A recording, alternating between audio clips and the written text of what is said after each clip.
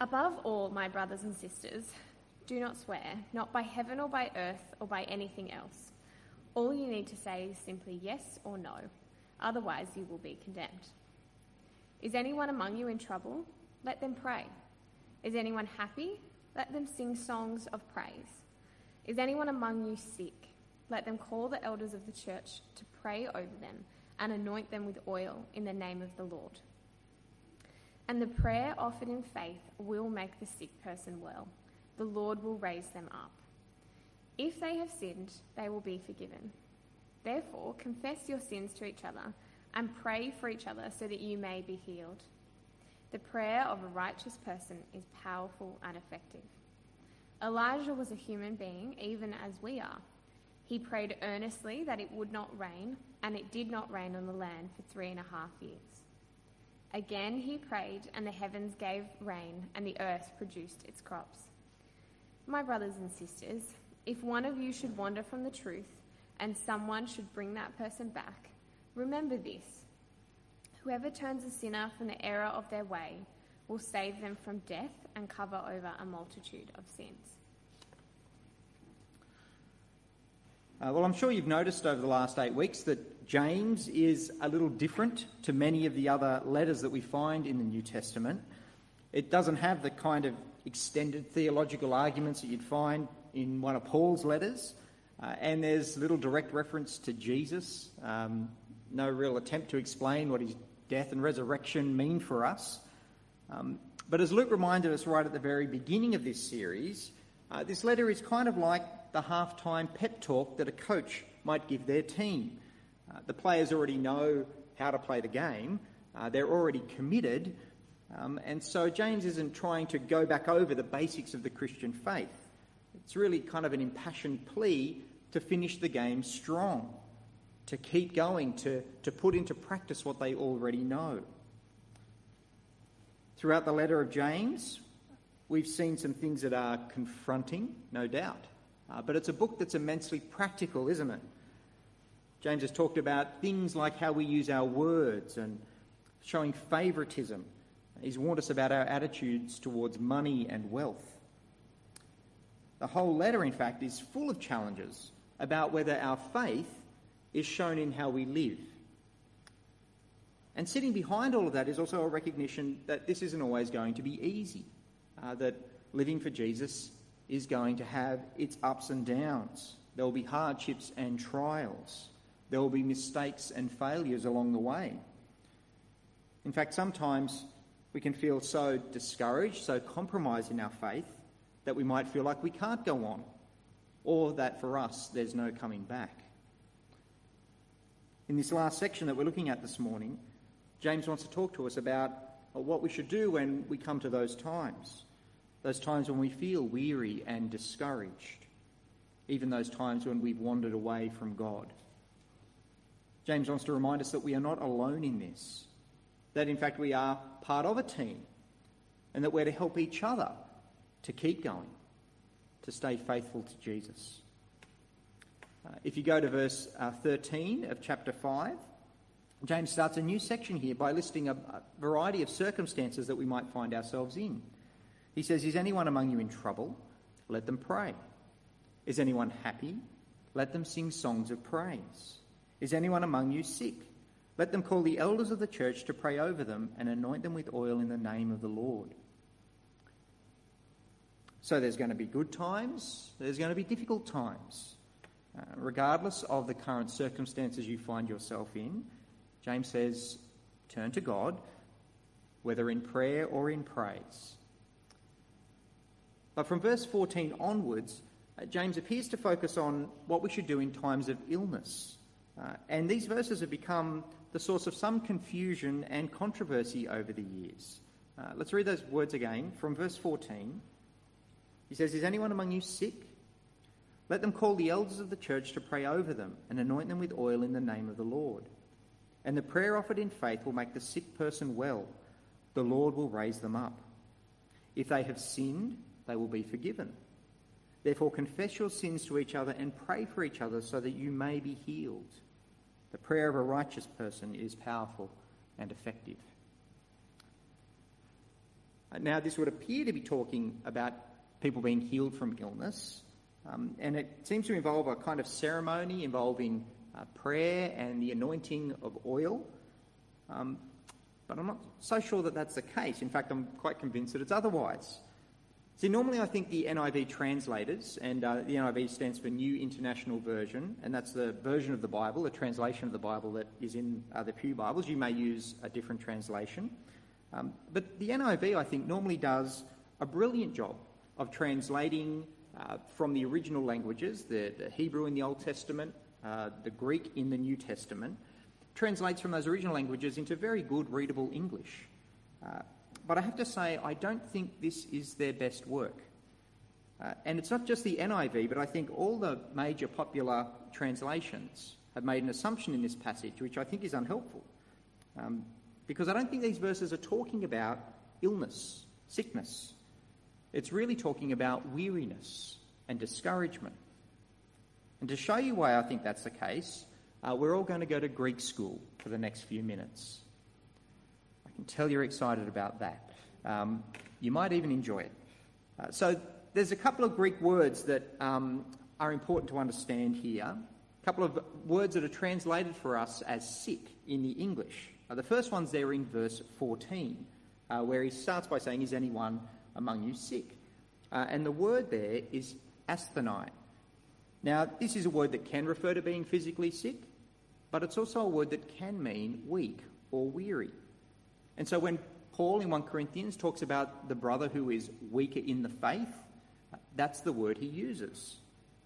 But it is also the word that John uses in his gospel to describe Lazarus right before he dies. And so it can mean ill as well. Now, when a word has a range of meanings like that, we need to use context to try and figure out what the writer intended.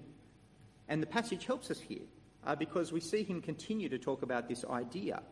And in verse 15, the word sick comes up again. But the word sick in this case is actually a different Greek word. In fact, it's a much rarer word that's only used in one other place in all of the New Testament. And in that instance, the word clearly means weary rather than sick. And the word is kamnonta, and it's there in verse 15. It says, "And the prayer offered in faith will make the kamnonta person well." And so is that sick or is that weary? Well, the only other place where that word is used in the New Testament is here in Hebrews 12. And the writer of Hebrews says, "Consider him who endured such opposition from sinners so that you will not grow weary and lose heart." So the idea in Hebrews is clearly an idea of being discouraged and losing heart. It's really a spiritual weariness rather than a physical illness. And so there's a couple of ways in which I think it might be better to read it as weary rather than sick. It's not the only reason. There's a couple of other words in here where James continues to talk about healing. And so in verse 15 we have the word for well. It's the way it's translated is to make someone well. But in fact the word is the word for salvation, sozo. And so that's the word we would use for save. One more, we're nearly done. Then right at the end of verse 16, we find this word for healing. And the word is, got to work on my Greek here, iathene. And we find this, again, all through the New Testament. This is the common word for healing. This is just the regular word for healing.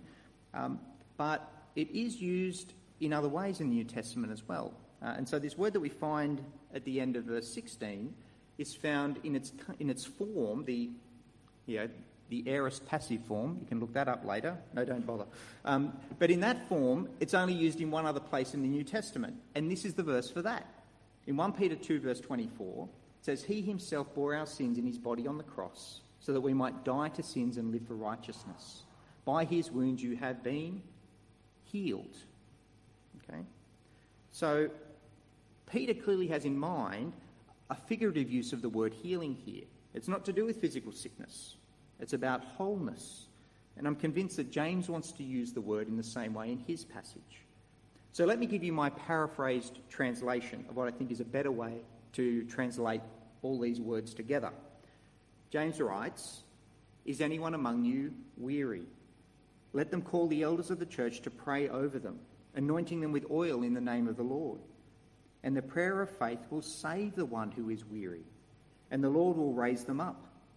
If they have sinned, they will be forgiven. Therefore confess your sins to each other and pray for each other so that you may be healed or restored. When it's translated this way, we see that James isn't talking about the healing of someone who's physically unwell, but the restoration of someone who is weary and discouraged, someone who may be struggling in their faith, someone who may be in the grip of some sin that has crippled their faith. And I'm sure that it makes better sense of what he says here about confessing sins too, and the idea of seeking forgiveness. See, if that spiritual dryness that you're experiencing is a result of some sin that is unconfessed and unacknowledged, James says the way out is to recognise that for what it is. In fact, if that's the state you're in, call the elders of the church in to talk about that, to pray for you. Make a public declaration of repentance and faith. Claim God's promise of forgiveness. And James says in that way you can be restored and renewed in your relationship both to God and with his people. And I think this interpretation makes much better sense of the wider context in James as well, because James has been writing about the kind of hardships and trials and discouragements that we might experience. And he's repeatedly called upon us to repent and to turn back to God with the promise of forgiveness, with the promise of restoration. So I think it would be a little out of place for him to just start talking about sickness here. James could do that. He does throw some random things in from time to time, that's for sure. But I don't think that's what he's doing here. So to those who are burdened, if this is you, if you are feeling tired and weary in the faith, there's an encouragement here for you to even ask the elders of our church to come and pray for you. Confess that sin if that's what you need to do, to recommit yourself to serving God. And for those who do that, there is the promise here of forgiveness, promise of restoration, that God will raise you up.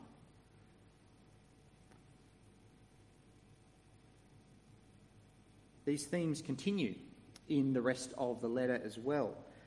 There's this interesting reference to Elijah that comes up in the next set of verses, from verse 17.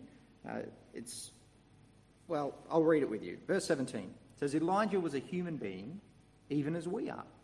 He prayed earnestly that it would not rain, and it did not rain on the land for 3.5 years. Again he prayed, and the heavens gave rain, and the earth produced its crops.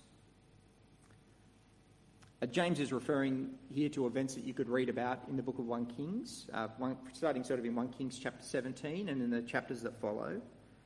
Elijah, if you know the story, lived during a time when Israel was just about at its lowest point, particularly with regard to their relationship to God and how they were worshipping him. And a man named Ahab was king over Israel. Now Ahab's wife, her name was Jezebel. So that gives you a bit of a clue. She's the Jezebel for which all other Jezebels are named. Ahab and Jezebel were quite the pair, and they were regularly having run-ins with Elijah, the prophet of God. And so Elijah at one point prays, as God instructs him to, prays for the rain to stop. He brings about a drought on the land for 3.5 years and prays again to break it. Drought here is a common Old Testament metaphor for spiritual poverty among God's people. And so James, in his letter here, he tags Elijah because he also wants to talk about this spiritual dryness. And he stresses that the way forward, the way out, the way to be restored, the way to break this drought is to seek after God in prayer. But James also wants us to notice that part of the way God helps us to do that is through other believers as well. He wants us to appreciate that we've been given each other to help us in our walk with God. We've seen that already in the role that the elders have been encouraged to play in that first section. But James, in fact, says that this is a responsibility that doesn't just belong to the elders of the church. It's a responsibility that belongs to all of us. We all have a responsibility for each other a responsibility to help encourage one another, to encourage each other and call each other to stay true to Jesus. So have a look with me there from verse 19. And these are the last two verses in James's letter. This is how he finishes up. He says, "My brothers and sisters, if one of you should wander from the truth and someone should bring that person back, remember this. Whoever turns a sinner from the error of their way will save them from death and cover over a multitude of sins." James has spoken to the weary. Now he has a word here for the wandering. But his message is not to them directly. It's for the rest of the community. He's wanting to encourage us to try and bring back those who may have wandered away from Jesus. And that's, again, all part of how God has said he, in fact, will help all of us in our relationship with him. That we each have a role to play in each other's lives in this regard. Because there are times when we can't see it for ourselves, or we don't want to see it for ourselves. We found ways to justify our behaviour, or we've convinced ourselves that some sin in our lives doesn't really matter. It's at those times that we need a brother or sister in Christ to challenge us, to confront us, to call us back to serving God as we should. Are you willing to be that person? If you saw a Christian friend heading in the wrong direction, would you see that you had a responsibility to try and correct them, to bring them back?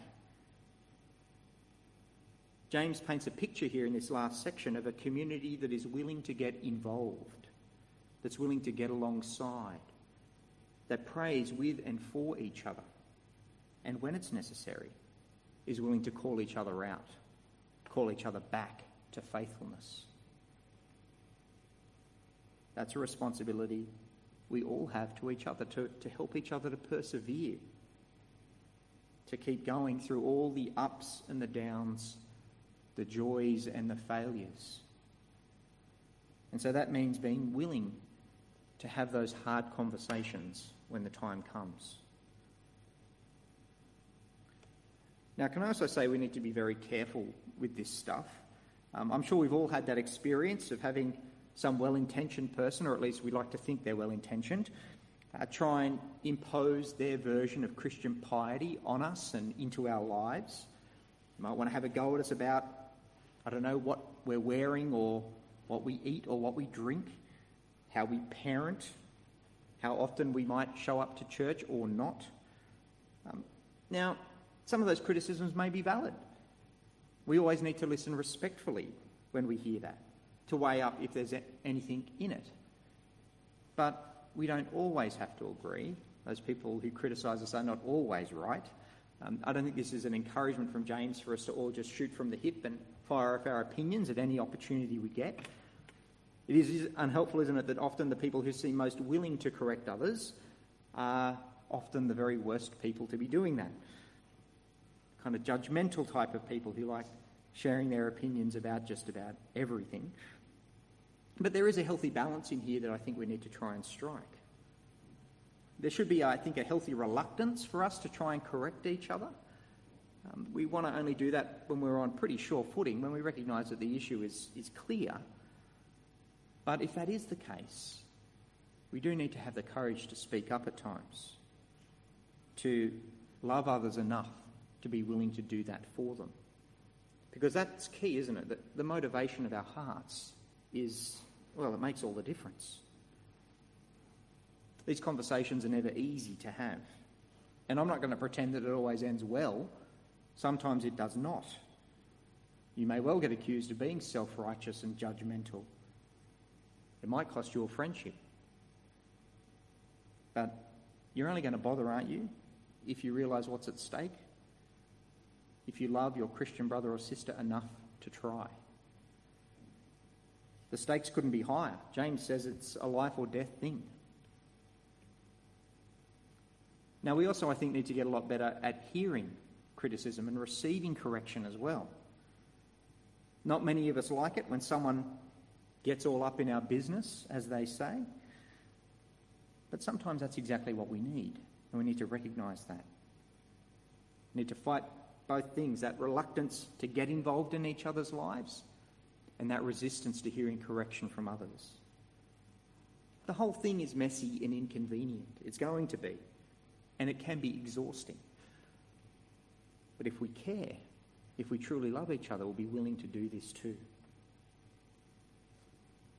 At the heart of James's letter is this plea to persevere, to keep going as followers of Jesus. And James says we can and should be helping each other to do that, that we're in this together as a part of God's church. Well, that's James. I imagine this letter has challenged each of us in different ways. It may have been the issue about the tongue and how you use your words. It might have been hearing that faith without works is no faith at all. It's dead.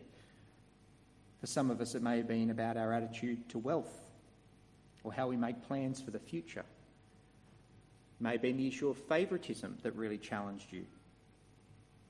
Perhaps from today, this struggle that God has challenged you about, a struggle in your life that you know you need to address, to confess, to turn to God in prayer, to seek the support of Christian friends. It may be that someone you know is struggling. You know that someone is weary and discouraged. Will you pray for them? Will you offer to pray with them? There may be a Christian friend who you know is wandering from the truth. You know you need to try and win them back. Are you prepared to have that conversation? Remember, James started his letter by warning us not to merely listen to God's word, but to do what it says. So I'm going to give you a minute now to do just that, to ask God to convict you about what you know you need to do. Whatever it is that he's laid on your heart or is laying on your heart, bring that to God and ask for his help.